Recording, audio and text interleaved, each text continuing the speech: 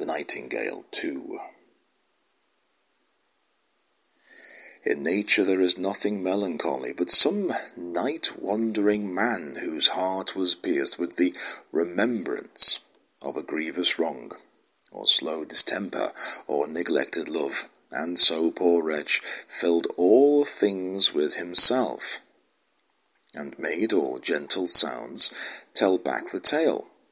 of his own sorrows. He and such as he first named these notes a melancholy strain, and many a poet echoes the conceit, poet who hath been building up the rhyme, when he had better far have stretched his limbs beside a brook in mossy forest dell,